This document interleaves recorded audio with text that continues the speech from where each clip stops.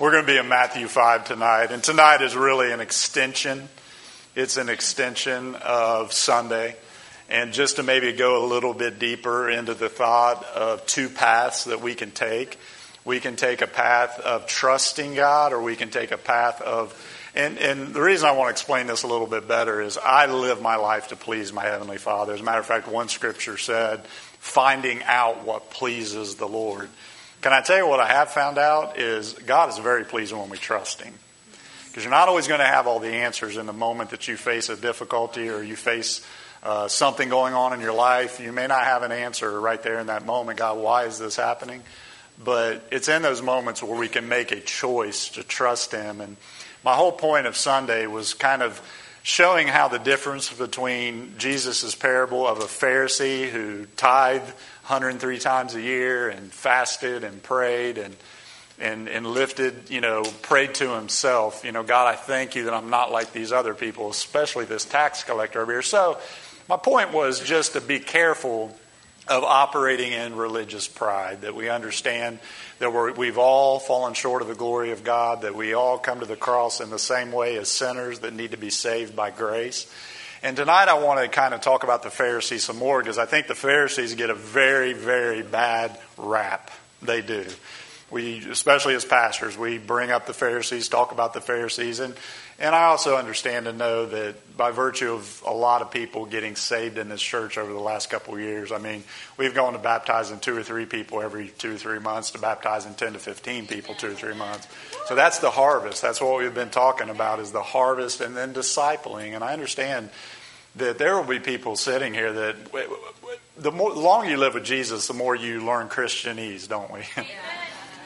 We talk in terms that are so comfortable with us because we've been in church for 26 years, but we forget sometimes that there's people in attendance that they don't know what a royal diadem is, right? You guys are like, I don't either. I don't know. It's in one of the hymns. Bring forth the royal diadem and crown him King, Lord of all. And I'm like, saying that the first time, I'm like, well, that sounds pretty heavy. A royal diadem. I guess that's just a big scepter is my assumption. But we speak in these terms all the time. So when I talk about Pharisees, I think it's really important to understand with the Pharisees is they get a bad rap. But what you may not understand is the Pharisees started off as a wonderful move of God. And the reason I say that is because they were formed as a sect of Judaism about 332 BC, so about 330 years before Jesus came on the scene. The Pharisees, because Alexander the Great conquered Israel. He conquered the whole known world basically at that time, but especially around the Mediterranean Sea. And when they conquered around the Mediterranean Sea to establish trade routes and establish their rule over that area, they did something called Hellenization. Hold on a second. I think it said, thought I was trying to call somebody. Hello? I'm good. Yes. They did what they called Hellenization, and they tried to Hellenize the Jews, which Hellenization just means they wanted to create little Greeks. It was really genius what they did when they came in and conquered an area, and they had conquered the whole area of the Mediterranean. And when they came in and conquered the Jews especially, because they knew if you let them keep worshiping Jehovah, if you let them keep attending synagogue, if you allow them to keep reading the Torah, you're never going to be able to conquer them. So when they came in and conquered, they showed up and said, no more synagogue, so no more church, no more worshiping your God, Jehovah, no more reading the Word and teaching the Word to your children. And the Pharisees were a group that raised up at that time and said, wait a second, we're going to teach our kids the Word of God. How many knows that's a good thing?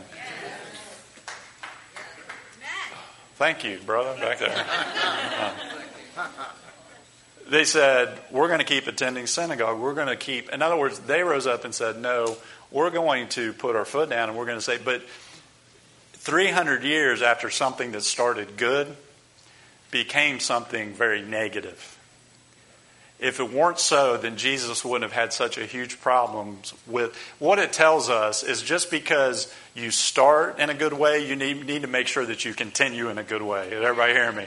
Because in those 300 years, we know what happened. What happened is they weren't content with just, hey, we need to get back to God. We need to get back to His Word. We need to get back to His worship. We need to get back to a place of purity before Him. Those are all wonderful things. I would say those are the days we're living in. But just because something starts good doesn't mean it continues to be good if, listen to me tonight, if you lose the power of the secret place in your intimacy with God. They had made everything external that was meant to be internal. So they were the crown princes of wearing a religious mask. Jesus said so himself. We're going to read it right here in a moment in Matthew. They had a corner market on putting a mask on and having all the right things to say at the right moment to say it. And tonight I want to talk about simply this as an extension of Sunday. That if you go down the path of trusting God, if you go down the path of really truly surrendering your life, understanding that there's nothing really we can offer God except for our sin and our shame and our brokenness. And when you become honest, because really the church, if it needs to get back to anything, it's just simple honesty before God and honesty with our communities. Amen? I think we would reach a lot more people by not telling everybody, hey, we're all that in a bag of chips, right? We got it all figured out. It's no, I'm on this journey to finding out who God is. And really, truly, if you ever want to really experience and come to a relationship with God that is above what is superficial and above and beyond what is just right there in front of you, it's finding God in the secret place. That tremendous, beautiful, transformational power of Christ, where you are experiencing Him in the very secret place of the heart. So we're going to talk about that tonight. We're going to talk about the pattern in the Old Testament of the tabernacle and the temple and how we can look at different things in there and find out. Let me ask you this tonight. How many have ever tried to hide your feelings from God? Come on, be honest with me. I have. There's been times I just didn't understand and just, God, and I'm like, I can't think that, can't say that. Can't, and then I realize He already knows. So when Jesus shows up, He was ministering to an incredibly disenfranchised group of people as the Israelites. What they did is they looked at the Pharisees and everything was about the external. Everything was about standing on the corner and being the one that prayed the loudest. Being the one who let your hem out of your garment so you could be gone and look like I'm really seeking God and I'm fasting. And they would do it for a show. In church, if we could get away from in the church doing everything, because the church has become really a big entertainment show in a lot of ways. If we could finally get into that connection of the intimacy and the secret place and the place of just being real and honest with God and before God, it would completely revolutionize your life. And if your life is revolutionized, then guess what? Other people's lives within your sphere of influence is going to be revolutionized, because there's nobody outside of these four walls that don't want to have joy, peace, and righteousness in the Holy Ghost. Amen? That's the kingdom of God. So when I ask you a question like, how many have ever tried to hide their feelings from God? I have many times. So God wants us to not be like the Pharisees, who He literally said are hypocrites. Now the word hypocrites is the word, and I've mentioned this before, but I'll mention it many times throughout the times of preaching. It was a mask wearer. It was those who just wanted to wear a mask and have an outward appearance of godliness and piety and have got it all together. And let me say this, because you could misunderstand what I'm saying, and you can misunderstand my sermon from Sunday.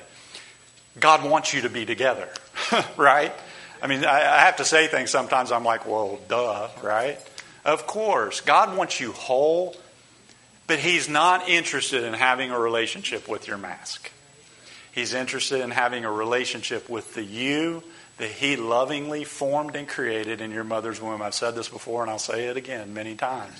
But oftentimes we misunderstand sin. Sin doesn't just separate you from God, it separates you from you. Are you hearing me tonight? It separates the real you, because what happens to us, and we're going to talk about this in depth at the end, what happens to us when we sin is the very first thing you should feel, because this is our conscience working in our favor. We should feel regret and shame for committing that, right? But here's the kicker. The devil is going to capitalize on that shame, and he's going to shut the door to the secret place that God wants to find you in and you need to find God in, and we never go beyond the outer courts of our relationship with God, and we never move into the holy of holies where God's presence. Listen, man, in God's presence in the Holy of Holies, we see all throughout the Bibles. Listen, there were times that God's presence and His holiness, it shined out through the Holy of Holies into the very camp of Israel, onto the very people of God. And when you have that type of relationship, listen to me, you will shine with God's presence. You will literally shine with God's glory. And that's what our world needs. They need the real. They need something to tangibly base their life on. So if you're in Matthew, we're going to read our scriptures tonight and dig into this a little bit. Amen. Has anybody ever gone to let me ask you this, has anybody ever gone to a place where you knew as soon as you walked in the room you weren't dressed the right way? Right? Yeah. I had to live this way living in Louisiana for a lot of years because I wore Ohio State stuff all the time. I bought my pastor an Ohio State hat when I went to Ohio to visit one time, brought it back, put it on his desk. He said, "Thank you so much." After 2 or 3 weeks of just seeing him out and about, I noticed he quit wearing it. And I said, "Why'd you quit wearing the Ohio State hat?" He said, "I got tired of the looks that everybody gave me." Because that over there in Louisiana is hardcore LSU, bleed purple and gold. And really, that's how the people of Jesus' day felt. Literally, they just kind of threw up their hands and they thought, I'm dressed wrong, I talk wrong, there's no way I could live up to this right here. What Jesus knew is the ones that were externally doing it and never allowing. Listen, religion will work on you. A relationship with Christ will work in you. And a relationship with Christ will begin to change you from the inside out. The Pharisees had a market on the outward appearance of things, as we talk Sunday, and we're going to dig into that a little bit more. Amen? Let's look at our scripture tonight. We're going to look at, where did I tell you to go? Matthew 5? Yep, Matthew 5. We're going to read verse 5, and then I think 6, and then jump down to 17 and 18 tonight. So, Matthew 5, verse 5. And when you pray, you shall not be like the hypocrites. And again, those are just mask wearers. Those are those who... It's not Matthew 5? Are you sure? Matthew 6. I was testing you on this Wednesday night. I was testing you. You guys told me Matthew 5. Is that what I said in the beginning was Matthew 5? No, I said Matthew 6, Judy. Just ask Robert when you get home. Has anybody, love you too, has anybody ever been asked to pray out loud in a group? Yeah. They were masters at the ones that prayed out loud. In other words, they were doing, and what Jesus is lining out here in Matthew 6, forgive me, in Matthew 6, what he's lining out is not doing things like the Pharisees do them. Now, again, we can touch on why. They started off as a wonderful group, and as they got into power, they began to put Jesus said this, not me, they began to put heavy burdens on the people. They began to say, hey, if you don't do this and you don't do that, and hey, I fast and I stand on the corner and pray like you, well, you got to do this and you got to. In other words, there was over 300 rules that they had put on their shoulders. And Jesus shows up, and he had his heart of compassion was simply like, these are sheep without a shepherd. My sheep are scattered. They're not really digging into what a relationship with God. They had a very messed up. And if you've ever prayed out loud, and I've mentioned this before, but it was so funny to me because the first time that I was in this group, we were in a big circle. It was all, I think, college students at school, and we're joined hands and we're praying and everything. And I'm like, oh, Jason, you pray out. I had never prayed out in front of people before. So naturally, I peppered it with some good King James English. O thou Father, that thou art in heaven, be thy name. And I'm praying and praying. I think we were praying for somebody that was having a problem with fear. And I said, and don't let them be scared. My buddy was beside me when I got done. He's like, what's a scared? I'm like, well, that's King James of being scared. And he's like, I don't think so, man. I don't think it is. And I'm just really putting it on. Well, that's what they were doing. And Jesus starts off here. He said, don't be like the mask wearers. Listen, your prayer should always be a conversation with your Heavenly Father. I come to my Heavenly Father because He's the King of the universe. I come to Him with reverence and awe. And I come to Him understanding my place as the child, as the is the one that's coming to him with reverence. So you don't mess that up and get the whole Jesus is my homeboy thing. I mean, come on, y'all. He's the king of the universe. So I come to him that way, but I also come to him understanding that I have a relationship with him and I can be honest. Pharisees were not honest. He's trying to fix something here with the people that were there in his day. And Jesus is just simply saying, you guys aren't supposed to do that. This isn't condemning public prayer. This is condemning a religious ritual of prayer and it not being from your heart. Amen? I believe that God heard my prayer not to be scared that day because he knows me really well. And look back in verse 5 and we'll finish that one. For they love to pray standing in the synagogues and on the corners of the streets, that they may be seen by men. Assuredly, I say to you, they have their reward. Verse 6. But you, everybody say me, because he's talking to us. When you pray, go into your room, and when you have shut your door, pray to your Father who is in the secret place, and your Father who sees in secret will reward you openly. Father, for these next few minutes, God, I pray that you would help me deliver this word that's on my heart to continue to draw us closer to intimacy with you, Father. God, tonight I pray that with all my heart that we would find you in that secret place of intimacy, that place of joy, that place of togetherness. And God, tonight, just do something new in our hearts, Father. Reignite the flame if need be. Bring us back to our first love.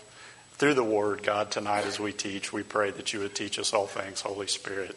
In Jesus' name, amen. So the secret place that he's talking about is actually found, everybody say right here. The secret place that he's talking about is actually found in our heart. That's where we are to experience God. That's where we are to go into. It does, of course, it's talking about being alone. It's talking about kind of shutting off. Hey, listen, if sometimes you need to turn off the TV and turn something off and down and go find a nice quiet place, he's certainly referring to that. But tonight I want to talk about the secret place of your heart, that's where you are to be enjoying and experiencing. So in other words, it is about the outward in some sense because what God is doing in our heart always manifests itself in an outward way to others around us. But it's not just about that. It's about experiencing God in the secret place. Look at verses 17 and 18 if you jump down just a little bit there in the chapter. But you, when you fast, anoint your head and wash your face, so that you do not appear to men to be fasting. But to your Father who is in the secret place, and your Father who sees in secret, will reward you openly. God is a rewarding God. I want you to know that tonight. So I want to talk about a few minutes for the secret place, because the Pharisees in Christ's day had perfected public displays of piety, public displays. And here's why. They did it just like an actor, and that's where they get the word hypocrite, is an actual mask wearing actor on a stage that actually wants to be applauded and lifted up. And after hundreds of years, these people were serving God not because of love and devotion. They were serving God because other people thought they were so wonderful. And it's always a warning to us to make sure we visit the secret place, stay in the secret place, and continually develop our secret place so that we don't get into a place like that. And again, their motives were pure. They had started off really, really good worshiping. They just wanted to get back to true devotion to God. But we don't receive the message of change very well, because even as the church, or even as our church, if we try to rely on what worked 20, 30, 40 years ago, we're missing it. Amen? That's what they did. They thought, well, this worked 300 years ago. Let's just keep it up. But when God moves and wants to do a new thing, don't you find it kind of interesting that before Jesus came on the scene, he sent John the Baptist as a voice crying in the wilderness? Now, John the Baptist had to be a wild person to encounter. I mean, he wore camel hair and ate honey, and you just get this impression of this just wild prophet that was coming out of the wilderness. Repent, for the kingdom of heaven. So God was doing a new thing. And when God does a new thing, church, we have to have our hearts in a place, in the secret place, to hear what God is saying so that we can move with him. Move when he moves. And Jesus comes along, he says, no. I have an altogether different way. This is something I want to teach you of. When I come, I want you to have a secret place, worship and identity. Because the secret place, again, is where you find God and God finds you. And really, truly, in the secret place of your heart, when you go in and you commune with God, it is the real you. Amen? At least it should be. That's my encouragement tonight is don't try to wear a mask into the secret place. Because God knows your struggles. He knows your emotions. He knows what's really going on. He sees it all. He knows it all. So we can go ahead and just take off the mask and not feel like we have to put on a show for other people or for God. In other words, you can be really honest with God. You can be really heartfelt with God. And what ends up happening is you begin to build that relationship. And when you eventually find God in that secret place, listen, and I know many of you know this, if not everybody here on a Wednesday night, there's nothing like experiencing God. There's nothing like experiencing Him. I think probably at one time in my life, and maybe you share this same thing happening to you, I got into a place of trying to please people more than I was pleasing God. When you get in a place where you're trying to please people more than, and I think the Pharisees probably fell into that trap too. You know, they're raised up and they're good Jewish boys who could memorize the whole Torah and the Pentateuch and recite books of the Bible, to even be selected for rabbi school and all the things that they had to go through in order to get there. They put a lot of time, effort, and work into their relationship with God. And God, Jesus comes on the scene. He says, listen, I want to tell you what a real relationship with God is. How many would say, I want a real relationship with God? Amen. Listen, the secret place is not what you do. Listen to this. It's not even your thoughts. It's the you who observes your thoughts, your decisions, and your emotions. The you that only you know about, and in some cases, nobody else even knows that real you. Isn't it awesome to think that God knows you? When you begin to get that revelation that He knows you, because I struggled with a long time, for many years as I went into ministry, struggled mightily with God. I think you called the wrong guy. Some of you are here like, I think He did too. No, we've been meeting, Pastor, and talking about that. I'm glad you brought that up. Because I'm like, God, you can't really know me. You can't really know. But the more intimate I got with Jesus, here's what happened. I really became the Jason that He saw. Are you hearing me? I became, out of that intimacy and that love relationship. Because here's what I found. God wasn't interested in having a relationship with my mask. Amen? With who I was pretending to be. God is interested in having a relationship with the real you. The secret place is the real you. It's the you when it's just you and your thoughts, and we think it's our thoughts, we think it's our emotions, no, it's the you at the very center of yourself. It says to guard your heart, for out of it flows all the issues of life. Jesus took the external and He began to point it into the internal, to the point where if you actually believe and read Jesus' teaching, which I'm sure everybody here does, it actually became more difficult, because He says not only if you consummate lust, but if you have lust in your heart towards somebody, then you've already committed it. You understand? He said, a lot of times we'll clean the outer part of the cup. It's the inside that needs to be cleaned out. The only way you're ever going to do that is if you get really honest with God. So I thought about, and you guys have studied this before, the secret place and the tabernacle pattern. Everybody say tabernacle. God is a God of principles and He's a God of patterns. The principles that are laid out in God's Word are simply this. If you do God's Word His way, you get God's results. Amen? And then if you look at patterns all throughout the Bible, the temple was given as the tabernacle first, and the temple that was later built by King Solomon, of course, and then rebuilt by Herod in the days we're talking about when Jesus shows up on the scene. Beautiful, ornate, gorgeous. When the sun would hit it at certain angles, the walls would literally glow and it would look golden, and just beautiful, beautiful temple. And the tabernacle was laid out in such a way that it gives us some hints of how do we get to the secret place. Because if we look at the temple, it's the outer court and the inner court and then the Holy of Holies. So I want to talk about this pattern for just a minute. The outer court was completely and totally set aside for sacrifice and cleansing. So here's what they had. They had a bronze laver and they had an altar there where in other words, the outer court was dedicated and focused on cleansing. Everybody say cleansing. How many know and understand we should be washed in the water of the Word? We need to be clean before God. We need to continually, listen, I didn't just offer a sacrifice or repent of my sins one time 26 years ago. When the Holy Spirit brings something in my life, I am repenting of it in that moment, and I'm asking God, hey God, wash me with the water of your Word. Cleanse me from the inside out. I don't want to live in a place where I cannot come into your presence, and we can only come in by the blood of Jesus. But it shows us a pattern here in the, and as they offered sacrifices every single day. Does everybody understand that? They had the bronze laver there with an understanding that as you come into the outer courts, you need to be clean and you need to offer something. So there's an offering and a cleansing that would happen, and it happened day after day after day after day. And I want you to understand this tonight. It wasn't just one moment of sacrifice that does it, but I have to take up my cross daily and follow Jesus. Amen?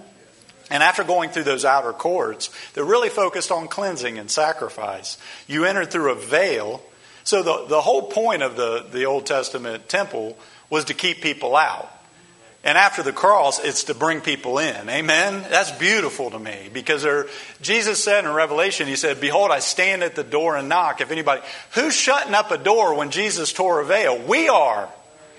We're the ones that shut a door of shame. We shut a door of solitude. We shut a door of giving up. We shut all kinds of doors. And listen, the only one you're harming is yourself, because it's Jesus that wants to come into that secret place and transform us with His power. And the other room that as you went into the next room was divided into two parts. And so you went from the outer court to the inner court. And the inner court had a menorah, which was a lampstand. There was an incense table that incense burned before God. It was representative of the prayers of His people rising before His throne. And then they had a table of showbread, which had 2 stacks, 6 each, to represent the tribes of Israel. That the table of showbread would sit there constantly. And we use this as a revelation not only of God, but of you and I as human beings. So we've studied this and picked it apart and talked about how, okay, this is how we come into God's presence. We cleanse ourselves. We offer a sacrifice of praise. We come into the next place. There's the illumination of God's Word. There's the bread of His presence. You see all the symbolism there? But I don't want to just point towards a revelation of God. We need to look at it as a revelation and a bit of a map, a pattern, so to speak, of how do we come in and enter into the secret place where God finds me and I find God. How do we do that?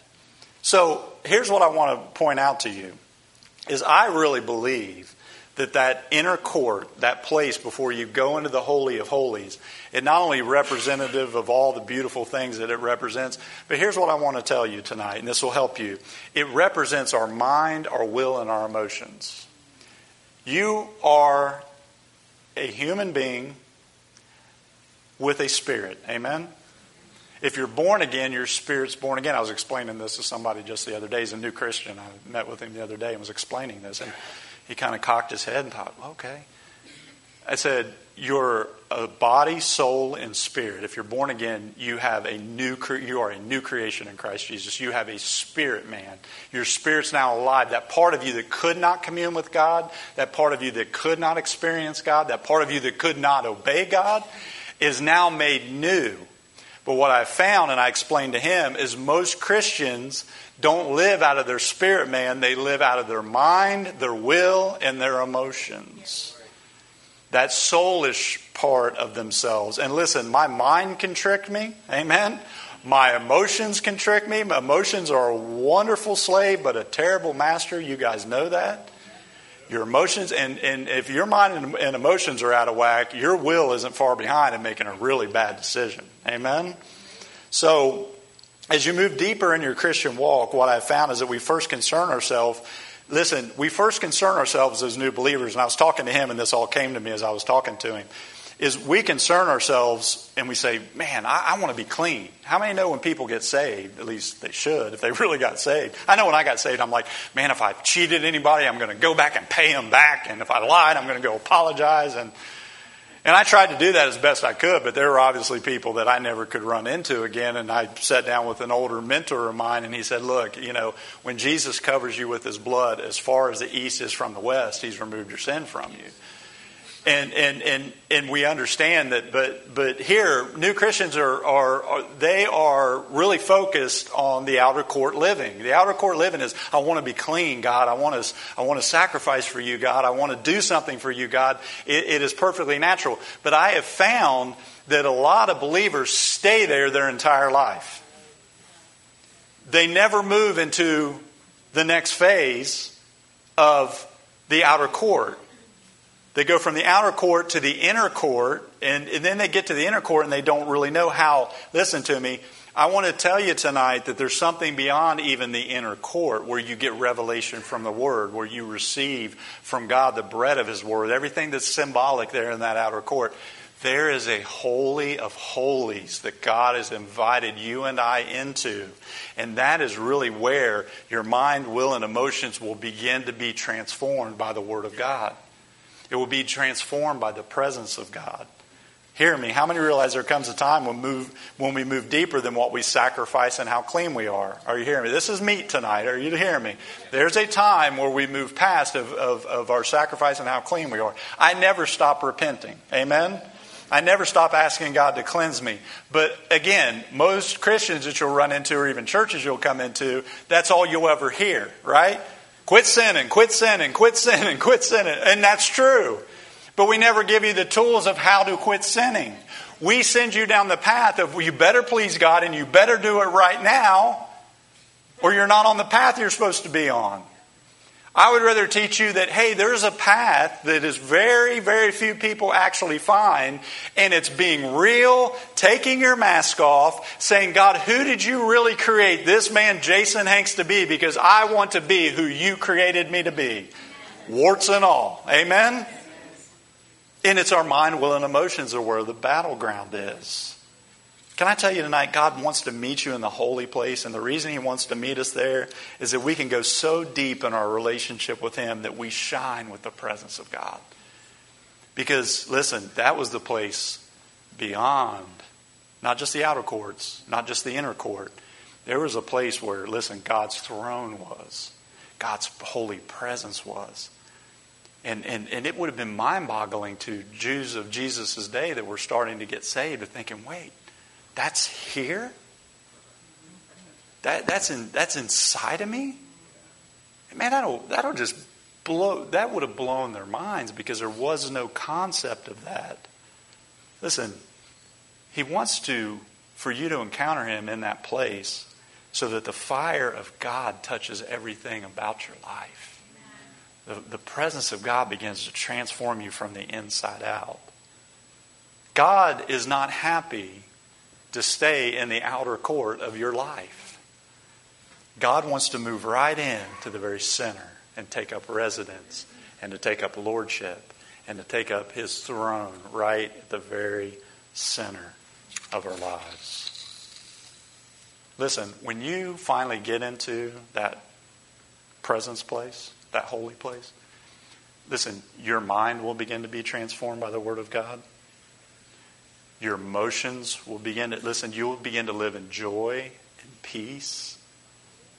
I didn't say happiness. Amen? We're so consumed with pursuing happiness. You want me to tell you how to be happy? Who wants to know how to be happy?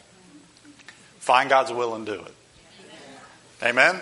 You'll have more happiness on accident. Because what is it that keeps... The veil's torn. The veil's completely gone. So we need to understand that it is now... I've talked about this over the last 2-3 weeks. Talked about it last week.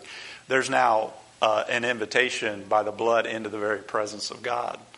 But here's what happens. All the way back to Genesis, y'all. This is nothing new. It's just a fact. When man sinned and they partook of the fruit, what began to happen? What did it say? They were ashamed. And when you become ashamed, the last thing that you want to do is to go into a place called the Holy of Holies.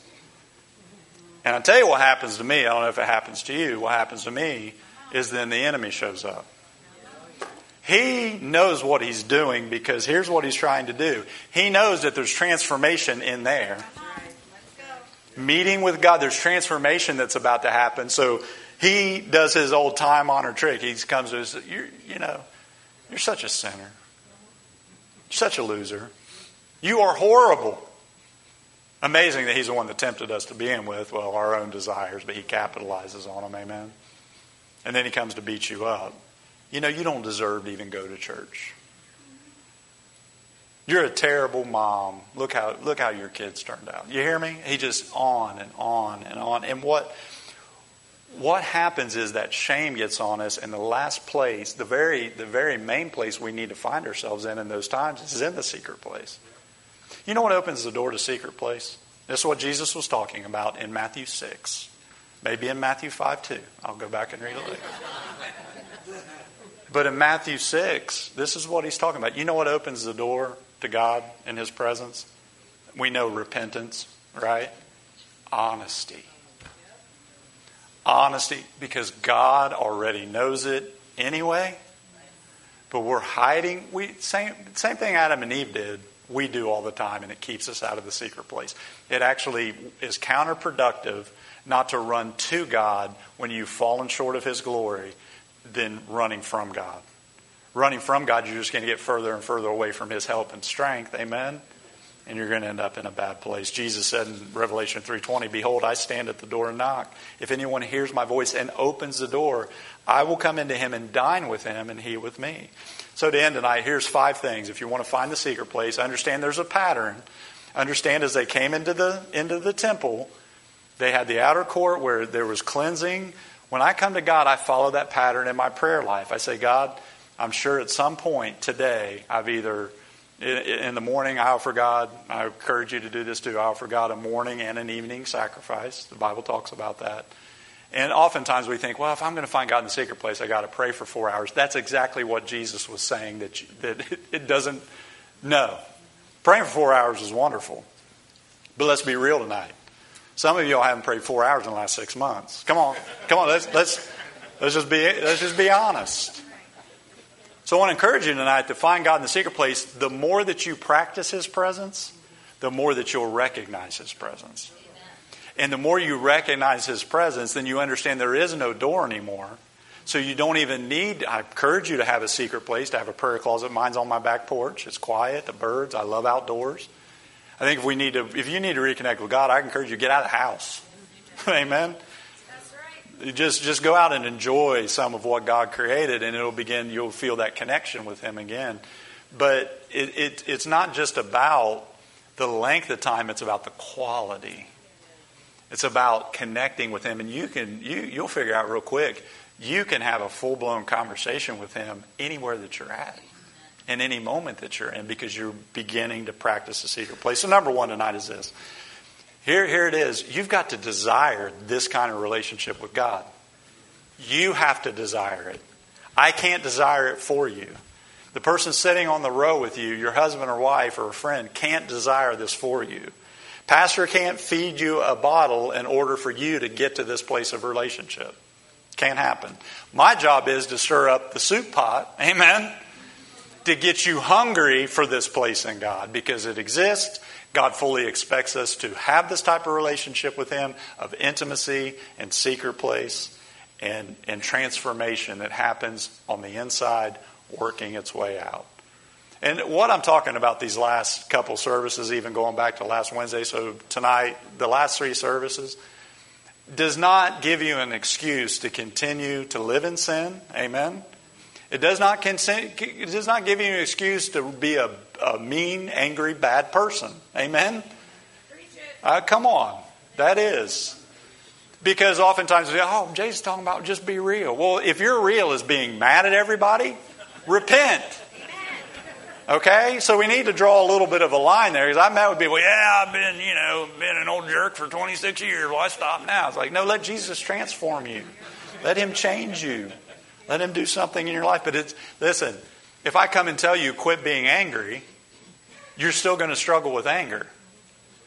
If I tell you, hey, let me show you how to find God and have a powerful relationship with him, your mind, will, and emotions will come into alignment with the Word of God. It absolutely will. Number 2, learn to quiet yourself and allow yourself to get in touch with the real you. In other words, you just have to quiet yourself, turn everything else off, and begin to just allow yourself to be real with God. I promise you, God would be more pleased with 10 minutes of you being real, amen, than 10 minutes of you faking. Amen? Listen, I want to challenge you. Start with 10 minutes. You may say, I don't know what you're talking about. Start with 5 or 10 minutes and just say, God, this is me. Be honest with Him. I'm coming to you in the blood of Jesus and the blood of your Son. And I ask you just to commune. I ask you just to be with me. I ask your presence. Listen, that 5-10 minutes turns into where you don't want to leave that place. Amen? And it's beautiful. Number 3, you must believe certain facts about God to find God in the secret place and to find Him there and Him to find you there. You have to believe that God loves you. Amen? You have to trust in the finished work of Christ that makes you worthy by the blood of Jesus, not something of yourself. Here, you've got to believe that God has your best interest at heart. You have to believe that God really, truly loves you to find that place. Number 4, be totally real and honest with yourself and with God. Why do we confess our sins? Why? Because God doesn't know them? Of course He does. Because God knows that you have got to get real and honest to ever get over any sin issue in your life. You can't hide it. You can't hide from Him. You can't run from Him. You have to come to God and do the old face the music thing, right? It's like the illustration I gave at the end of my sermon. That's where the term face the music came from, was the story of the emperor who called everybody individually to play for him, and he had been faking it all those years. That's where it came from. It's time to face the music. He wouldn't face the music, so he killed himself. Come on. Number 5, stand with me tonight. Alexis, if you don't mind to come. Invite God into your secret place and learn how to live there together. Listen, Pastor's not saying that, if you're not experiencing this place in God, that you're not saved, because you're saved by the blood of Jesus. Amen? What Pastor's saying tonight is there's so much more than what you're experiencing now. There's so much of your identity that you've never discovered because you've never just gotten real and honest with God. Bow your head and close your eyes tonight. I want to ask this question. I know what the answer is, and I know everybody's going to raise their hand. At least I assume you would. I'm raising my hand with, how many want a deeper intimacy with God? Man, I do too. I think that's the season we've been in lately. Is God's invitation just, hey, children, come deeper. Come deeper with me. Get to know Him like you've never known Him before. Get to know His goodness. Get to know His mercy. Get to know His discipline. For every son whom He receives, the Lord disciplines. No discipline seems all that great at the time, church. It doesn't seem like, wow, I'm good. I'm getting disciplined by God. It doesn't seem great, but listen, it produces something in our life. It produces the righteousness that God's looking for. It produces the holiness that God's looking for. But that is produced out of intimacy, out of knowing Him. Knowing Him. We shall know the truth intimately, and the truth shall set us free. So Lord, with our hands lifted high, as we sang just a few minutes ago, Lord, as our hands lifted high is just a sign of surrender and saying, God, take this church into a deeper place of intimacy with you. Father, take this church into a greater place of the secret place where we encounter the life-transforming power of Christ. Lord, we know and realize that pathway is opened by the blood, but the first step into that door is repentance, Lord. God, I pray for myself and anybody else tonight under the sound of my voice that if we need to repent, if we need to turn away from the things in our life that we know are destroying us, Father, I pray in this moment that you would grant us grace and mercy. Wash us in the water of the Word tonight, God. Just like coming into the outer courts, Lord, tonight we wash ourselves in the bronze laver. Tonight, Father, we offer a sacrifice to you, understanding it's the fruit of our lips, the sacrifice of praise. And Lord, we do come past that point into the outer court into the Holy of Holies where you desire to meet with us. So Lord, I pray for a rejuvenation of our quiet time, the secret place, the closet, the prayer closet. God, may you beckon, call us back to a fresh encounter with you in that place, God. That it would truly cause us to bring us back into a place of being who you created us to be. Because God, you love us so very much. You desire the best for us. And God, you want us to be in that place with you and to find ourselves in that place of intimacy. So God, birth it in us, do it in us, and walk it out with us, Father. I pray for everybody in this place tonight. Lord, we desire to be close to you like never before, to hear your voice like never before, Jesus, to be found in you and you in us, Jesus. That's what we desire. That's what we want, God, in this church, in this and for this community, that people really don't encounter fake, Lord, but encounter the real believers that carry your presence into a dark world, God. Let that anointing fall on us tonight. Let that desire be stirred up in us tonight. Let us be stirred up to pursue you like never before, Jesus. Father, I pray blessings over the congregation tonight. Father, I pray they would be blessed going in and blessed going out, that they would be blessed in their work and they would be blessed in their homes. May everything they put their hand to, Father, may it have the favor and blessing of God upon it. May you breathe life and blessing upon each person. And Father, tonight as we go from here, I pray your holy angels would surround us and be with us and go before us and behind us and then gather us back together at the appointed time, God. I bless the people of God at Christian Center Church. Bless their faithfulness to the house of the Lord. Bless their kids and their kids' kids, God. Let the blessings of God be found upon each one of us tonight. In Jesus' holy name. And all God's people said, amen. Good crowd tonight for the rain. Go in the name of the Lord and be blessed, y'all. And don't forget, tomorrow morning, go to that secret place, y'all. Spend some time with Jesus. Amen.